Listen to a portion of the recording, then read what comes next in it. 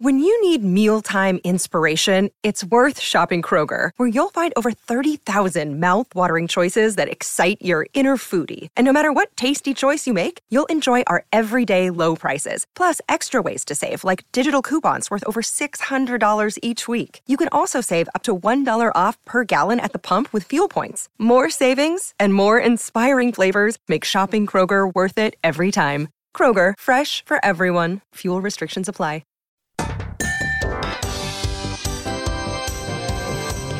Hey, folks, this is the Jim Brockmire Podcast. I'm your host, former Major League Baseball announcer, and the man who just lost $4,000 gambling on the National Spelling Bee. Why did I do that? I am Jim Brockmire. I'm joined yet again by my co-host and producer, Sheena Dad. Hey, Sheena. Hey, Brockmire. How's it going? Now, besides losing a lot of money, something really stupid, I'm doing pretty good, considering I'm pretty hungover. And the smell that I've been looking for the last half hour, you know what it turned out to be? Was it you? Yeah, it was me. It was myself. But actually, though, despite all that, I'm feeling quite grateful today. Oh, have you been watching Brene Brown videos again? No, I have not. And I wouldn't be ashamed if that's why I was grateful. No, I'm grateful that I am not calling baseball games right now. Brockmire, what? You want to be a Major League announcer again. That's literally all you talk about. Yeah, but did you see what happened last week to John Sterling, the Yankees broadcaster? I actually did not. Well, you know, that they're not sending broadcasting teams on road games in order to save money. It might still be COVID-related, I don't know. But yeah, that I heard about. Okay, so the TV people were showing a replay of Aaron Judge's home run from earlier in the game. And Sterling didn't realize that. He thought it was happening in real time, so he called it. He called the replay. I mean, boy. Yeah, that's the baseball announcer's worst nightmare. But that is John Sterling for you. Put a video in front of that guy, he is going to announce it. It's why I refuse to go see movies with him anymore. We got kicked out of The Sixth Sense because Sterling yelled, "He's been dead the whole time. The Yankees win. The guy's dead. The man's a ghost. He's dead." It's just, get a hold of yourself, Sterling. That was a pretty good impression, though, Brockmire. Thanks a lot. You know, I couldn't say for sure, though, that I would not have done the exact same mistake in his situation. See, this is one of the many problems with not calling games in person. Baseball announcers, we need to use all of our physical senses to accurately call a game. What we see on the field, how does the weather feel, what does Luke Voigt smell like? And his top half smells different from his bottom half. You want to note that. These are important facts that make the listener feel like they're there. You don't get the same experience over a video. It's like the difference between watching pornography and actually having a sexy stepmom. It's a shallow, two-dimensional recreation of a very beautiful experience. That's actually a totally accurate comparison. Thank you very much. Thank you. Well, let's get into today's show. Boy, we got a good one. Got a big, famous guest today, so I'm told. Why don't you tell our guest, Ben Stiller, what you told me? Ben Stiller is one of the biggest stars on the planet. Which I was just astounded by. Ben, is that true? Are you one of the biggest stars on the planet? It depends what planet. I'm pretty sure we're talking about Earth. No, I don't. I don't think that's correct information. If you go far enough down on the list, I'm sure you're there. I mean, we're all there, right? Every human being is somewhere on that list. I feel like you get, points for just hanging around for a while. So I feel like I've been around for a while, just like here, just literally existing, for like going on 30 plus years. So maybe that counts for something. I'm sure it does. I mean, that's what I tell myself. Well, who would you say is directly above you and below you on the list of celebrities? Who would you put just above you and just below you? I think Carrot Top would be somewhere above or below, just right nearby, right, hovering close by. I don't get in, I don't get into ranking myself in terms of the sort of strata of stars. See, I put myself somewhere between Marv Albert and the Snapper Lady. That's right. Okay, yeah. I was quite literally physically between them during a threesome back in 2008, but that's neither here nor there. You are a diehard New York Knicks fan. So quick question, why the hell is that? Here's my theory. Is it because you, like the Knicks, you also have a huge fan base that has grown very accustomed to disappointment? Yeah, there's some sort of a sympathetic feeling there of never quite giving people what they want. I mean, I think for me, it's sort of like social imprinting, and I grew up with it at a very young age. The way you're just exposed to something at a young age when you're very impressionable. And that was where my dad took me to games. And, when I was younger, I was around at a very young age for those some of the 1973 championship. Yeah, the way you describe the Knicks, so sentimental like that's the way I feel about whippets and prostitutes. That kind of fond memory. And I think it's also in the same way you sort of idealize the memory in your mind. For me, it's the Knicks. For you, whippets and prostitutes. But there's this idealized memory about, that's what it was like when they were... The nostalgia. It's the nostalgia of it. Yeah, you're right. But like so much of our past, I tend to romanticize it because the whippets and prostitutes, they were not the picnic that I think of it as. But you only see the positives when you're looking in the rearview mirror. It's true. But it is rough being a Knicks fan. I mean, back in the 90s, they had some real solid winners, but... something, I'm looking down at this joke and it's going, even for me, it's going too far out of my way to circle back just to insult you. I'll tell you, here was the joke I was going to go with, Ben. So back in the 90s, they had some real solid winners, but ever since, it feels like they just keep meeting the Fockers. There you go. I'm fine for you to go there. All right, well, I went there. Okay, so now, but back to being serious, you're being a good sport. All things considered, you had to be pretty happy with this, how the past season went for the Knicks. I mean, they exceeded everybody's expectations. As a fan, do you think the future looks bright for the Knicks, or was this just an aberration, just a typical Knicksian way of getting fans' hopes up before people promptly crush them again? Well, I'll say with the Knicks, you never know, honestly, because they do have that way of kind of always sort of leading you down a path where you think there might be hope, and then it always seems to go the worst possible way. All of a sudden they're winning, they're on a winning streak, and then they're on a huge losing streak. And it just seems like over the years, that's been the pattern. So, this year in terms of highs and lows was an extended high for us, which I think is, I can't not enjoy that or feel good about that. And I think there is hope. The playoffs, getting into the first round obviously was very exciting, and then it was very, very tough because then we start to feel like the Knicks again. But I think that's part of the sort of the learning curve of what's going on now, and I feel like there is real hope for the future. This offseason will determine a lot of what moves they make and how they build on what they started. I think they have some great pieces, and I think there was a chemistry there in that team. Unfortunately, I think in the past I've seen the Knicks have really tended to break up the chemistry that exists, to sort of just like break something down that was working. And I'm sure these people who run the team know probably more than I do. I would hope. I'm not so sure of that. Well, yeah, I mean, it must be hard, though, when you get hopeful about the Knicks. Do you just feel like, you're watching, Charlie Brown run up on the football with Lucy, or do you actually have hope? Well, when you're a true fan of a team, you always have hope because you can't help it. You're a fan of the team. And I never, I was a Yankee fan as a kid back in, the late 70s, which was a great time to be a Yankee fan. And then I sort of dropped off. I think I just lost an emotional connection with the team. But the Knicks, for some reason, and I have to be honest, when I lived in Los Angeles for about 20 years in the 90s, and I wasn't that connected with the team. I never went to the Lakers. I was never, ever going to become a Lakers fan, but I didn't really stay in touch with the Knicks really on an emotional level. And when I moved back to New York about 11 or 12 years ago, I really reconnected. But I think that you just don't have any choice. You're with your team. That means the pain is much greater, but the highs are much higher. And so I had no choice but to hope that it's going to work out. You mentioned that first round of the playoffs. You guys had the bad fortune of running into the Atlanta Hawks and Trae Young. My goodness, what a series he had. What a run he had. So here's my big question, though. Whose haircut would you say is more embarrassing? Cameron Diaz's in the Seaman hair scene from Something About Mary, or Trae Young? Who's got a stupider head of hair, would you say? I'm no one to speak because I am incredibly challenged in that way. I'm not going to speak to Trae's hair style choice. He's an incredibly talented young man. My feeling on that chant was this was a sort of this spontaneous explosion of frustration of 15,000 fans all of a sudden in an arena for the first time in whatever it is, a year and a half, people out of their houses. It was almost like it felt aberrant in a way. It was almost like people were just sort of freaking out. Definitely, it can happen so quickly, like so quickly. I mean, it wasn't like 4 games in, or it was like during the first game. Well, that's true about the "fuck Trae Young" chant. But do you know that with the Trae is balding chant, this is true. They actually the Garden distributed flyers saying, "Hey, everybody, make fun of Trae's bald head."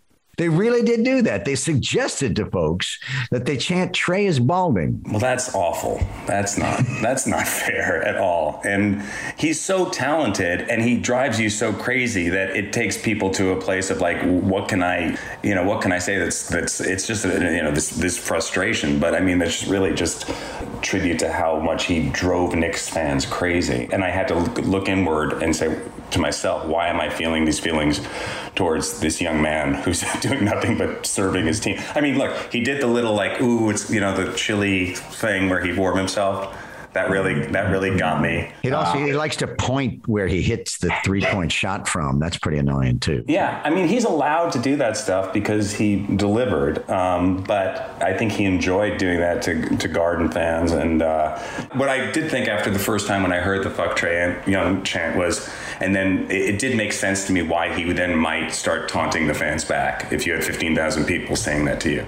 I was in a celebrity softball game in Yankee Stadium about 20 years ago, and I don't know how I ended up there, but I ended up in right field, and they started booing me from the right field bleachers.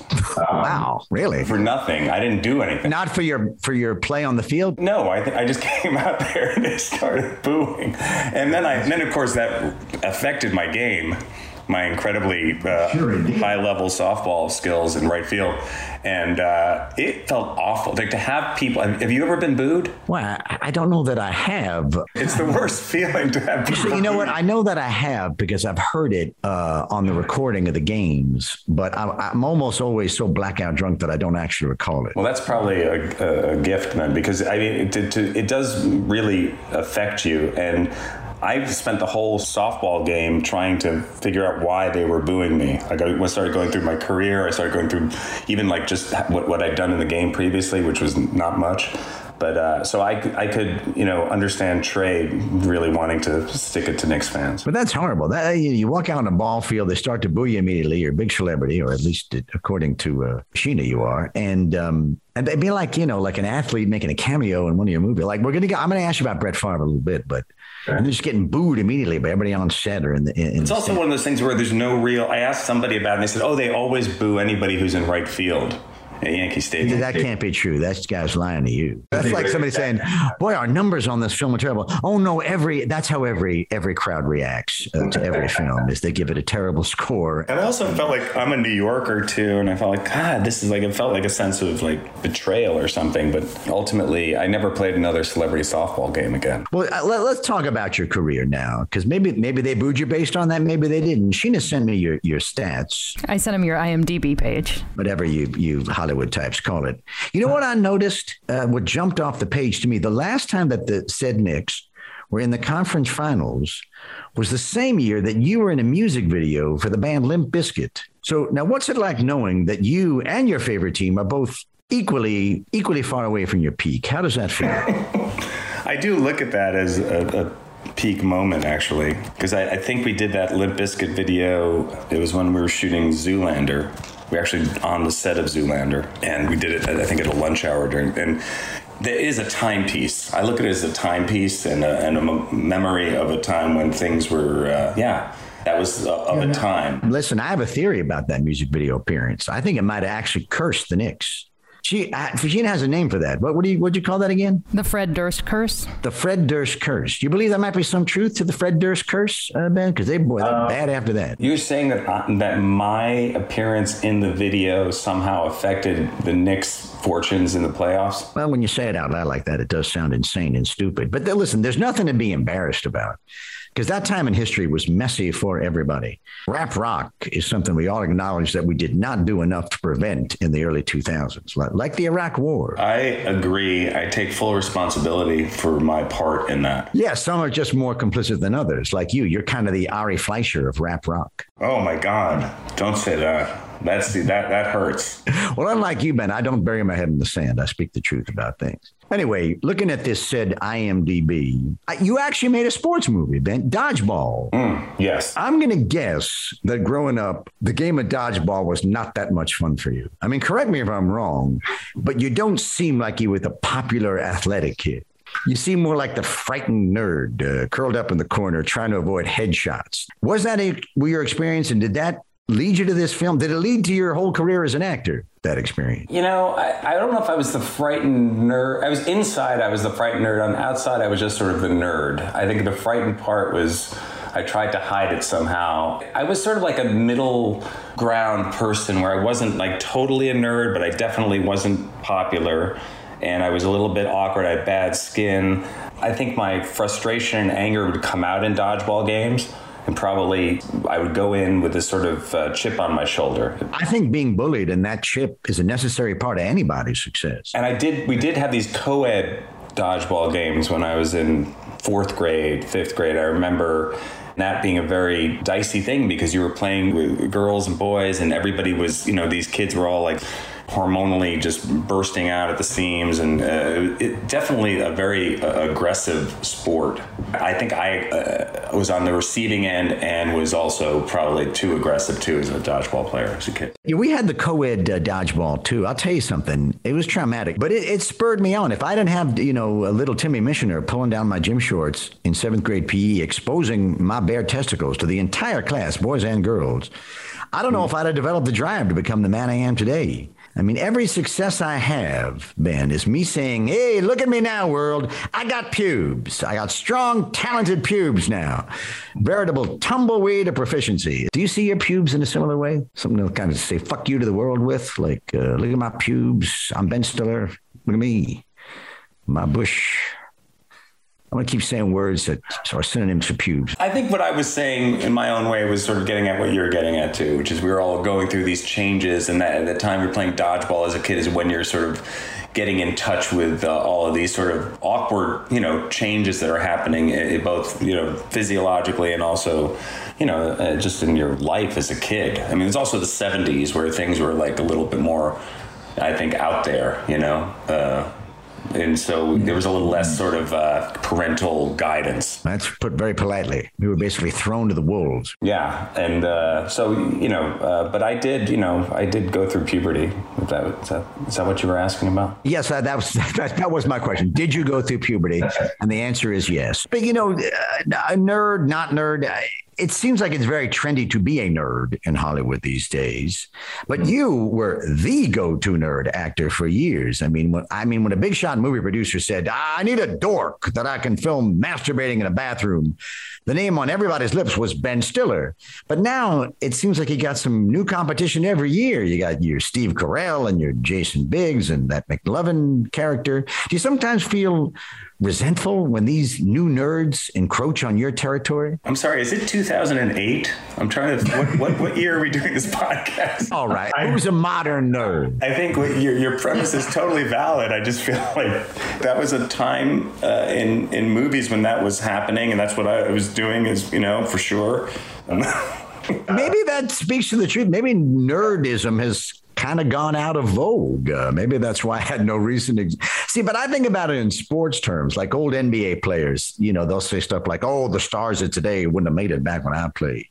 Is there a part of you that thinks, sure, easy to be a nerd now, but these modern dweebs, they could not hold my jockstrap or whatever the nerd equivalent of a jockstrap is. They couldn't hold my freshly soiled, scaredy cat underpants. I don't think that. I think that it was, like I said, a time when there was a lot of that genre of movie happening too. I don't think it's kind of outdated now, though, isn't it? A little bit? It is a little bit, but in my book, just so you know, no one is less cool than you.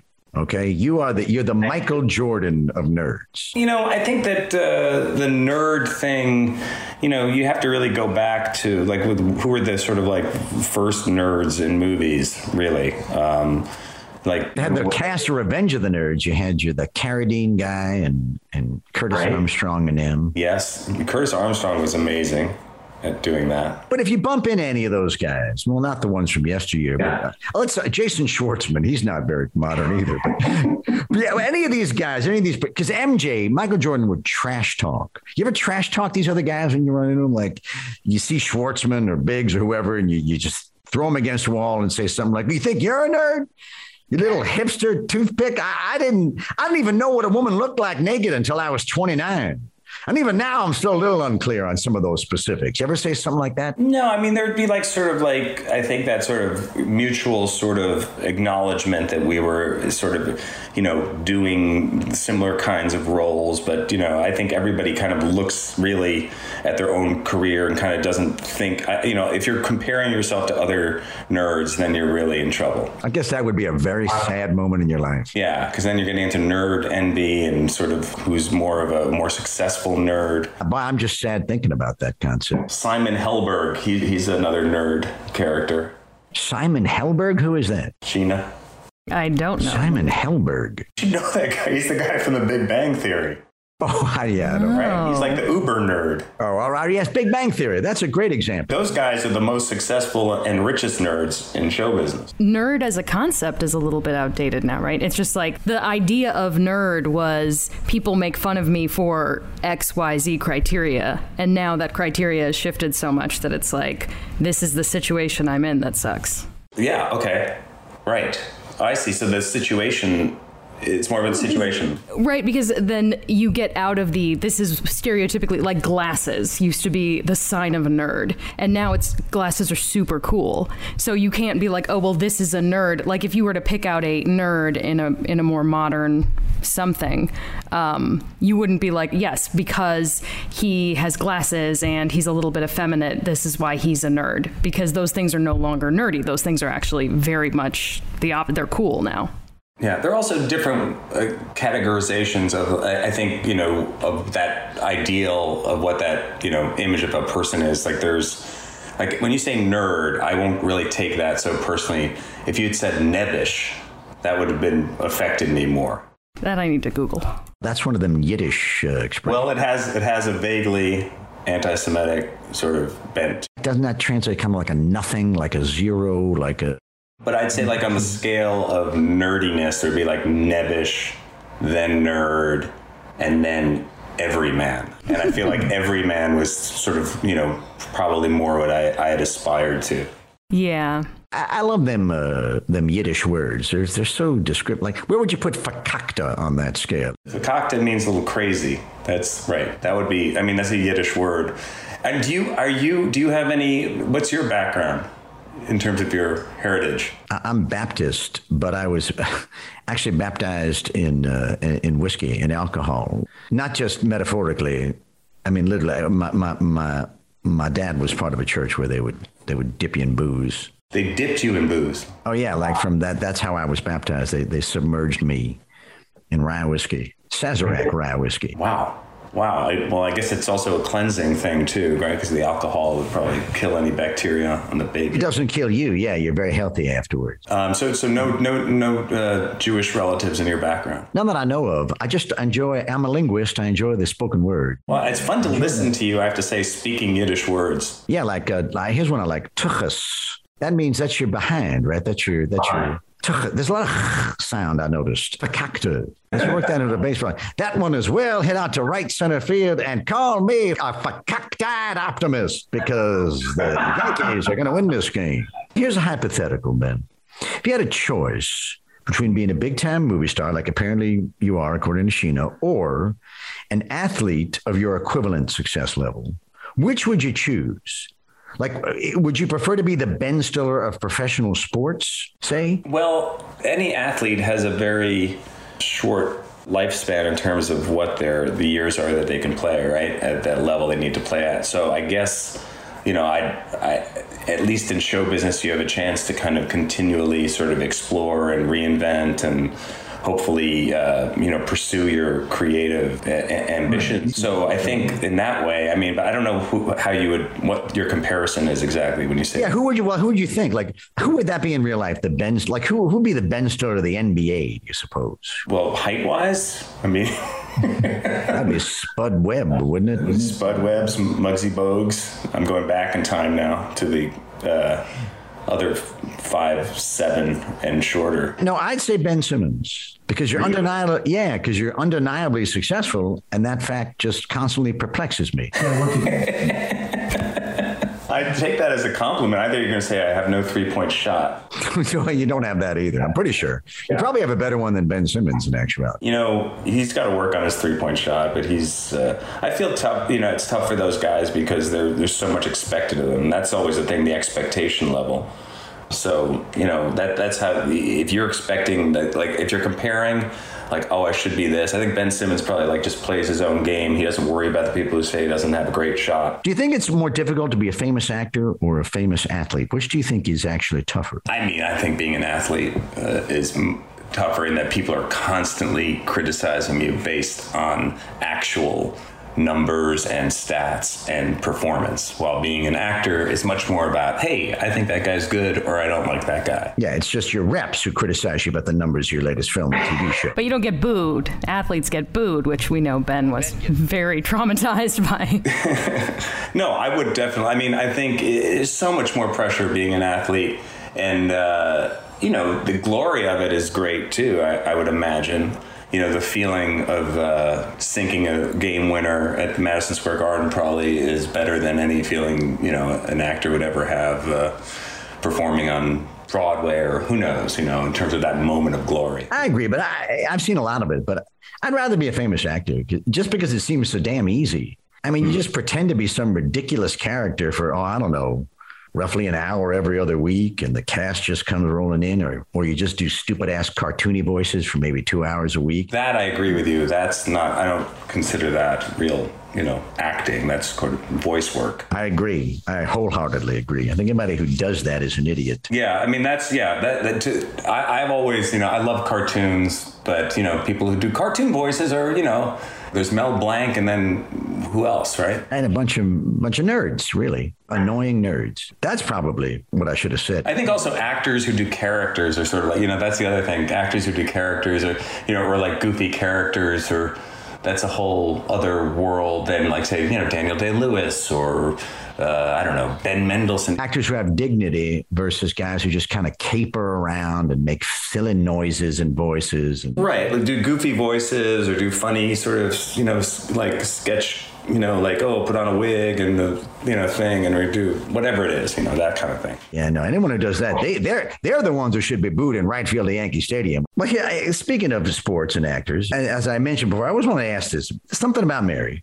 You got to work with Brett Favre. Mm-hmm. What was that experience like? How did that go? Him, here's an athlete crossing over into acting. How was that? I don't have that much. I have sort of a memory of working on the set with Brett. I think he was nice, and I think he came in and sort of new experience for him. I didn't know how to pronounce his name at the time. Did they actually work that into the movie? Yeah, that's like the iconic line. Yeah, that was because I couldn't quite figure out how to pronounce his name. But I liked him at the time. I think, it was fun. I think we, tossed the football a little bit, handled that moment. Have you considered a sequel to that movie where Mary finds out that her ex-boyfriend, Brett Favre, keeps sending women unrequested pictures of his penis? Thought about that? She really dodged a bullet ending up with your character as opposed to the pro-Trump guy with the weird overexposed peenie. Yeah, I can't say that I've been tracking Brett's post-Mary career that closely. I just officially pitched, didn't I? Is that what you guys call it? That's a pitch, right? A pitch for a sequel, sure, yeah. And that's what you'd probably call an elevator pitch. Because it was fast? Yes, it has to be fast enough you could do it if you ran into an executive in an elevator. I see.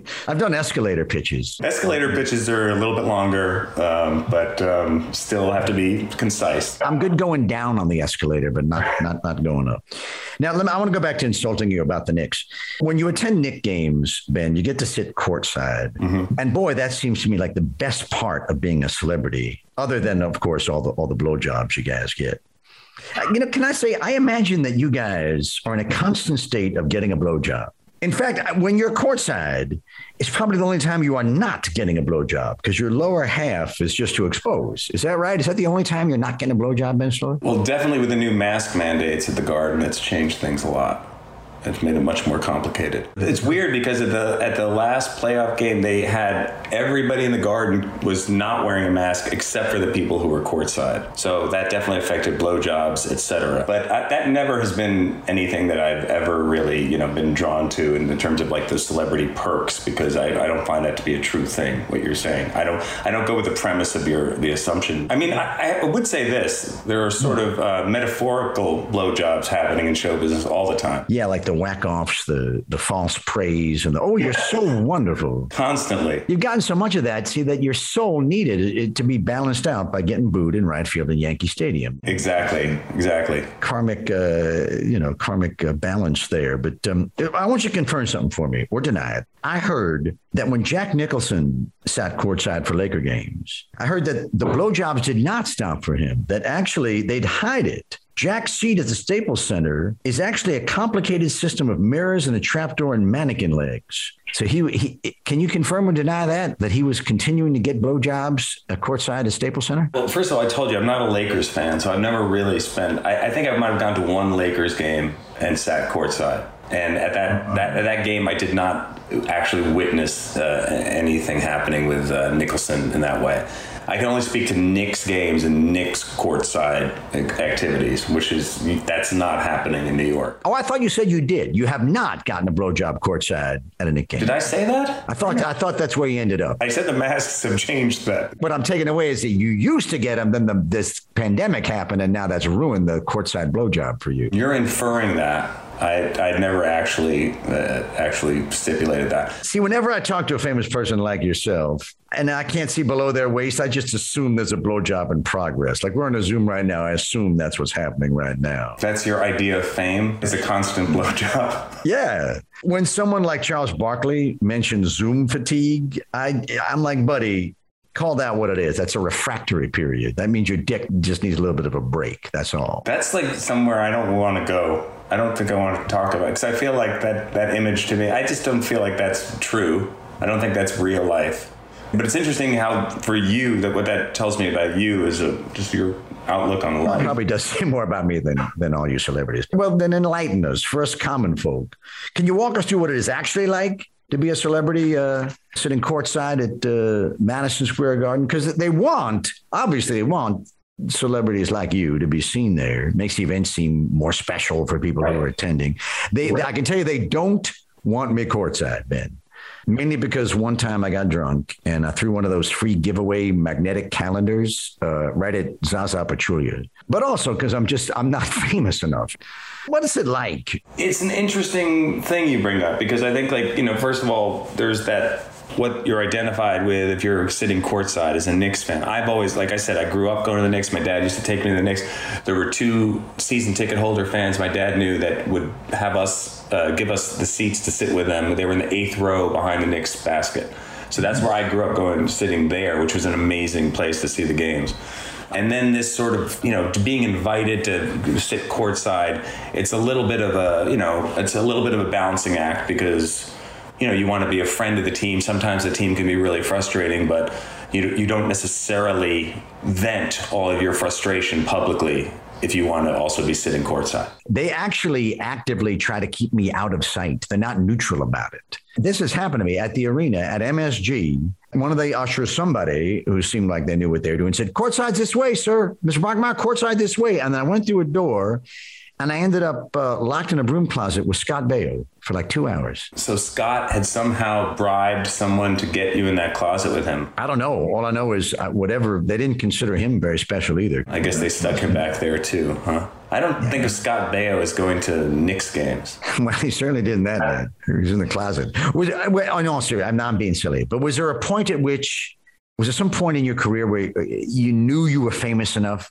for the celebrity courtside treatment? Did that moment happen with a moment in your life? No, I mean, I was always, going with my dad, and my dad was a Knicks fan. It was definitely a coattail situation. So I feel like that was sort of, I kind of got grandfathered or fathered in, I guess. Well, could you get me in? I mean, I promise I won't embarrass you. And I could actually really use a magnetic calendar right now. I think the issue is when you do get invited to come sit courtside, they want to know who you're bringing with you.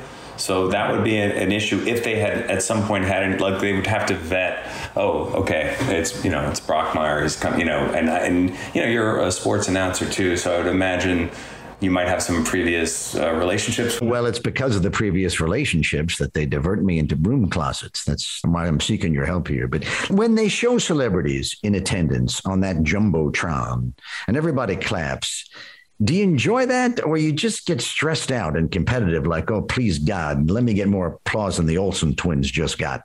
It's my least favorite thing in the world, and I will go to any end of the earth to avoid being put on the Jumbotron for that very reason.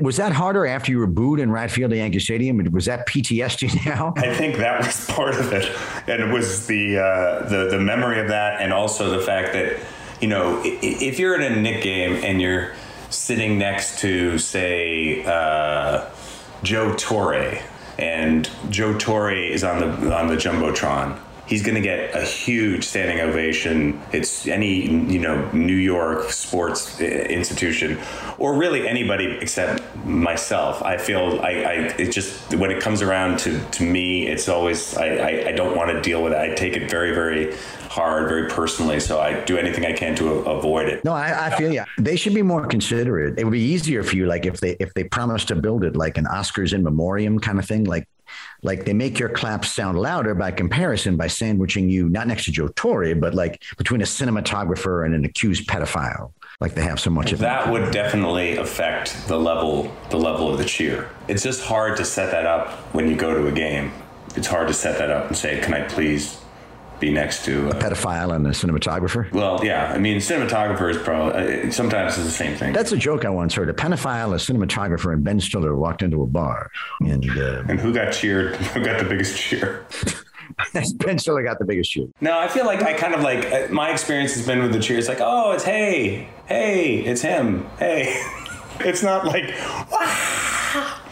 So, and it's not like boo, but it's sort of like, oh. Yeah, I mildly sort of don't care about it. I'm mildly, I'm okay, sort of. Yeah, it's fun. It's not Jay-Z and Beyonce. Exactly, right. It's not exciting me. Always bringing it back to that young person rap reference thing. But you see, New York has got to be very tough to get that kind of applause. Because people are pretty disillusioned with seeing celebrities there. I mean, because they're everywhere out there. See, what you should go to a Pacers game just to boost your confidence, man. Put you on the Jumbotron, everybody will go nuts. I have to say that did happen. I went to a Montreal Canadiens game. Yeah, how'd they receive you there? I got a really nice cheer. And it was like my second hockey. I never even been to a hockey game. It was my second hockey game, and it was a really nice cheer. And then in New York, I find if you're not Tracy Morgan, forget it. Because Tracy Morgan gets the biggest cheer every time. Because he's Tracy Morgan. Everybody loves him. But then the downside is if, like they went crazy for you in Montreal. And then the downside is then they just ask you to sing the Hanukkah song. And you got to explain you're not Adam Sandler. That happens way too often. But see, if I was Adam Sandler, then I'd get the huge cheer also. I actually would take that. Anytime I get mistaken for Sandler, I'm happy. Another nerd you probably want to beat up. Well, he's kind of like taking it to another level, right? I mean, come on. Adam has? He's come full circle to cool. Yes. Now he's like his outfits and everything. He's like very, very popular on Instagram. Is he? Yeah, he's into streetwear. Like he wears basketball shorts and puffer jackets. That's just embarrassing. That's called a midlife crisis. I mean, Instagram loves it. Right, but that's what he's been dressing like his whole life. Like he just always did that. Whenever you go on the Tonight Show or whatever, he just wear whatever he wore. Yeah, he waited it out. He got to 2021, and it's, he's in now. I'll always take being mistaken for Adam. All right. Well, Adam, you mentioned sitting courtside at the Knicks and having to maintain a certain level of decorum because you don't want to be a fan and get angry at the team, publicly like that.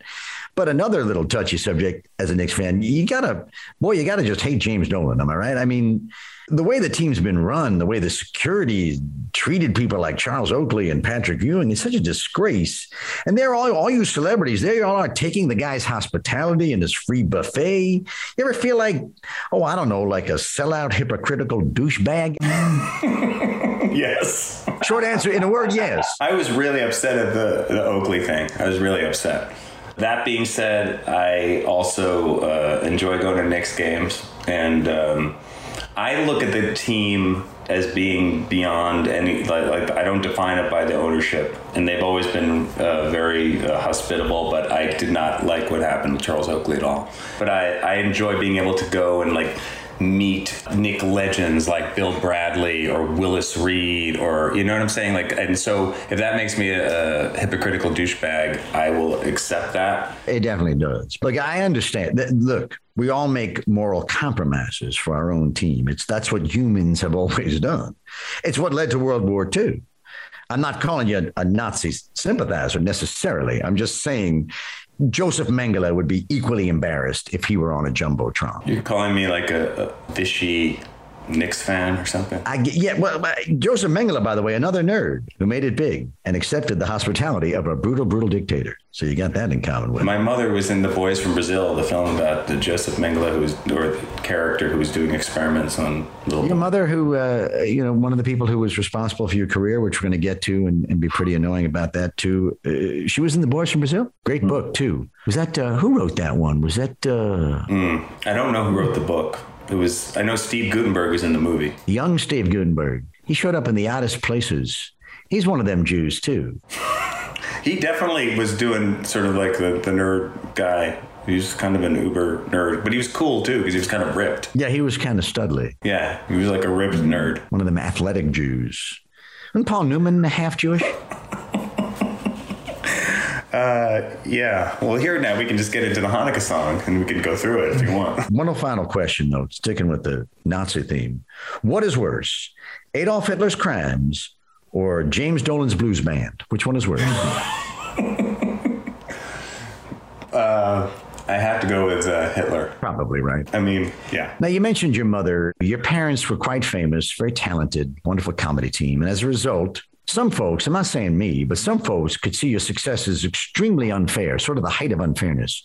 Mm-hmm. Because let's face it, there are other actors, very brilliant actors, like, I don't know, off the top of my head, I don't know, like Hank Azaria, for example. People like that, people much more talented, much more handsome, just better in general overall as people. No, Hank Azaria is a lot shorter in person than people realize. Is that right? I'm speaking about him, the third person, and myself in the third person. The only difference between you and the aforementioned Hank Azaria and many others is they did not have a mommy and a daddy paving the way for them. You ever feel guilty about that, having your career just handed to you? I never really looked at it as if it was handed to me. I do think that I definitely had advantages starting out for sure. And, and then show business sort of like takes you where it will. But yeah, I definitely was lucky. Yeah, you were, man. I mean, if Hank Azaria were here right now, for example, what would you say to him? I'd say stop making everybody think you're so tall, because you're not. That guy does look like he thinks everybody thinks he's tall. He has that thing like, hey, I'm tall. But, when you see him in person, not that tall. Like the kind of the voice stuff, the funny voice stuff, I think like that's putting him in a box where it's like, hey, it's one thing if you want to do, cartoons and podcasts and stuff. But like, I think for someone to really take Hank seriously, I think he has to walk away from that kind of niche kind of stuff. Yeah, we touched on that earlier. That stuff's really annoying and it wears out its welcome. I think people just think, oh, Hank's the guy with the, does the funny character. But I think Hank has a talent. Hank has a talent. I think he's just sort of like trying to figure out, like, when you have that many different characters, quote unquote, then it's hard to find yourself sometimes. I never liked him. Really? Yeah. You enjoy him? Nope. I think he's got he's got this thing where, he's got a classic kind of comedic thing, which is great. He's very, very versatile. I thought you were going to say handsome. No, I was going to say versatile. Oh. Well, I kind of agree with you about Hank Azaria, all this kind of diminishing of him. And interestingly enough, though, he, as diminished as he is, and he is with all these faults you pointed out, he's 10 times better than the both of yous combined. He can laugh at both of us all the way to the bank because he's there doing, the cartoon he's been doing for 40 years now? I think it's literally 40 years. I believe they're in season 33. I don't keep track of all this. Episode 9 of season 33, I believe. I think that's right. He's laughing at us from his, mansion in Hawaii. His feelings are hurt hurt on top of his pile of money that he rolls around in. Yeah. And well, at least he doesn't only have to do it 2 hours a week. Oh, no, wait. Yes, he does. Ben, you've been a very, very, very good sport and very kind and patient. So we're going to get you out of here. I'd like this to go on a lot longer. Every single one of our guests pretty much sounds the same at this point in the show, where they very sarcastically point out that they've been here way too long and they're dying to get back to their families. We're going to get you out of here. Wait. I thought we were going to do some real questions because I really wanted to get into We did many real questions. And maybe that's your skill as an interviewer. I feel like I haven't even been interviewed. We did all the questions I cared to ask. Oh, here's a good one. What was it like preparing for whatever stupid ass role you did 5 films ago? Oh, how interesting.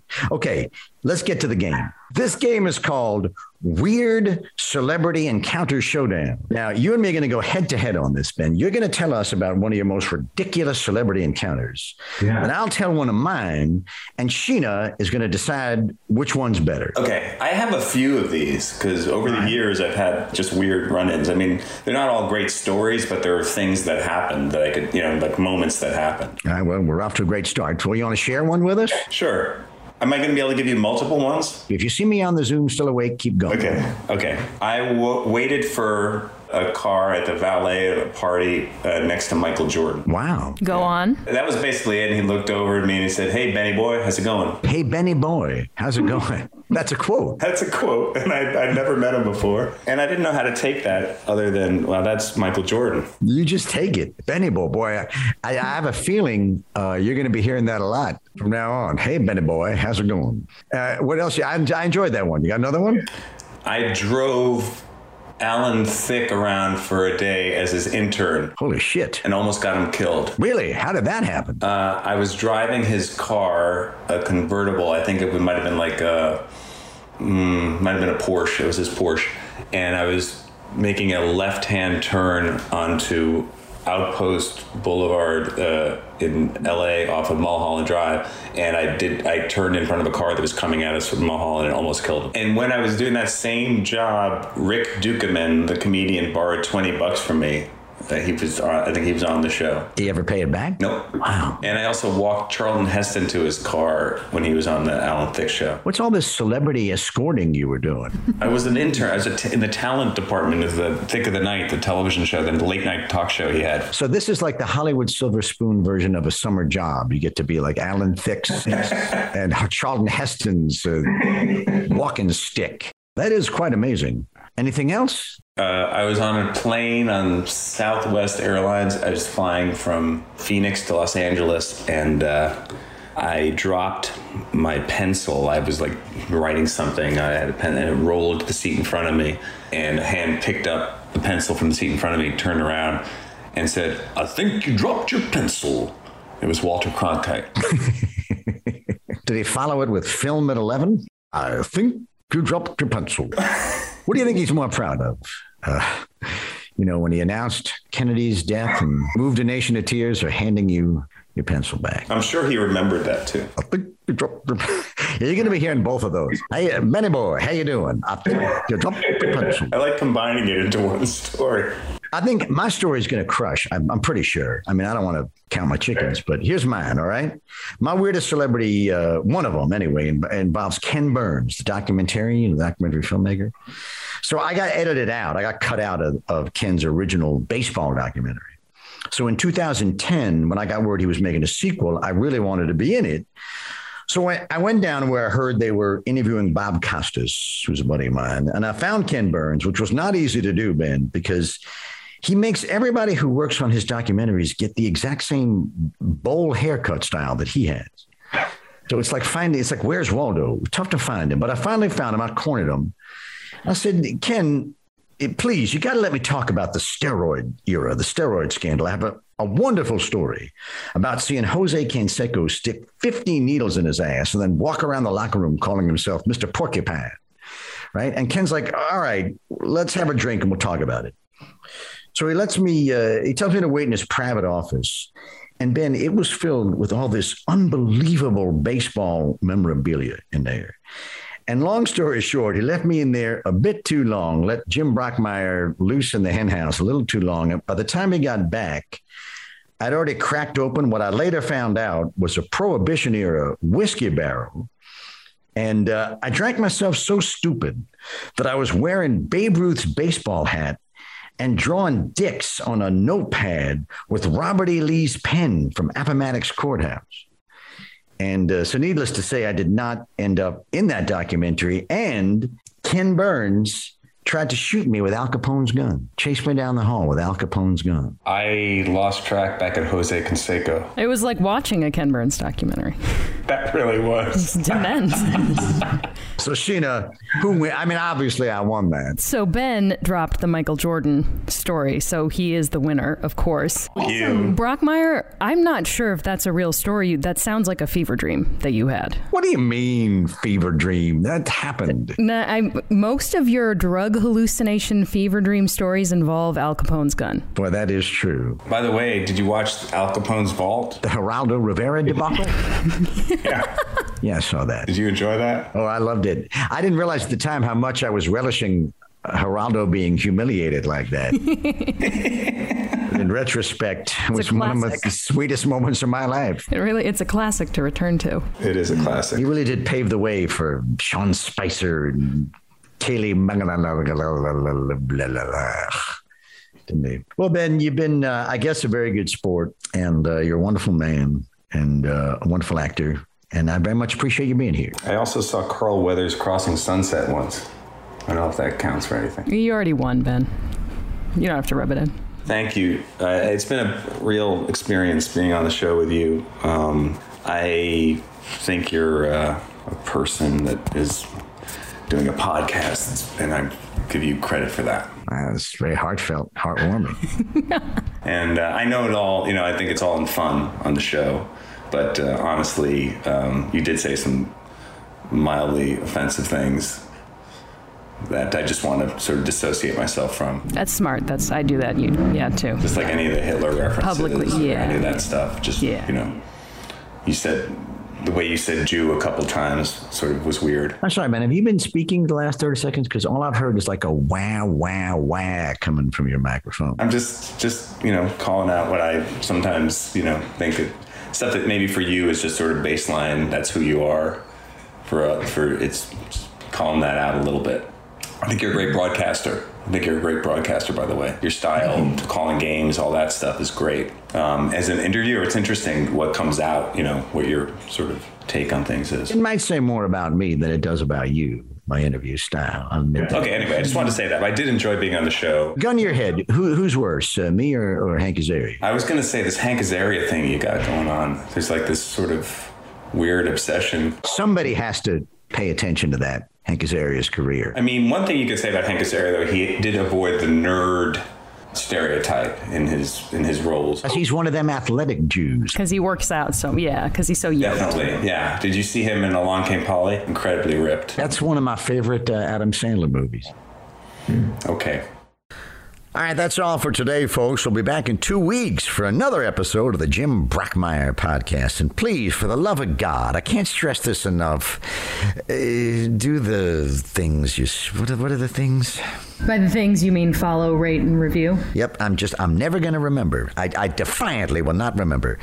Going to have to accept it, Sheena. Big thanks as always. I remember this. Mike Ryan, he's a wonderful man. Meadowlark Media, great group. Funny or Die, where it all began. And thank you for listening. We'll see you next time.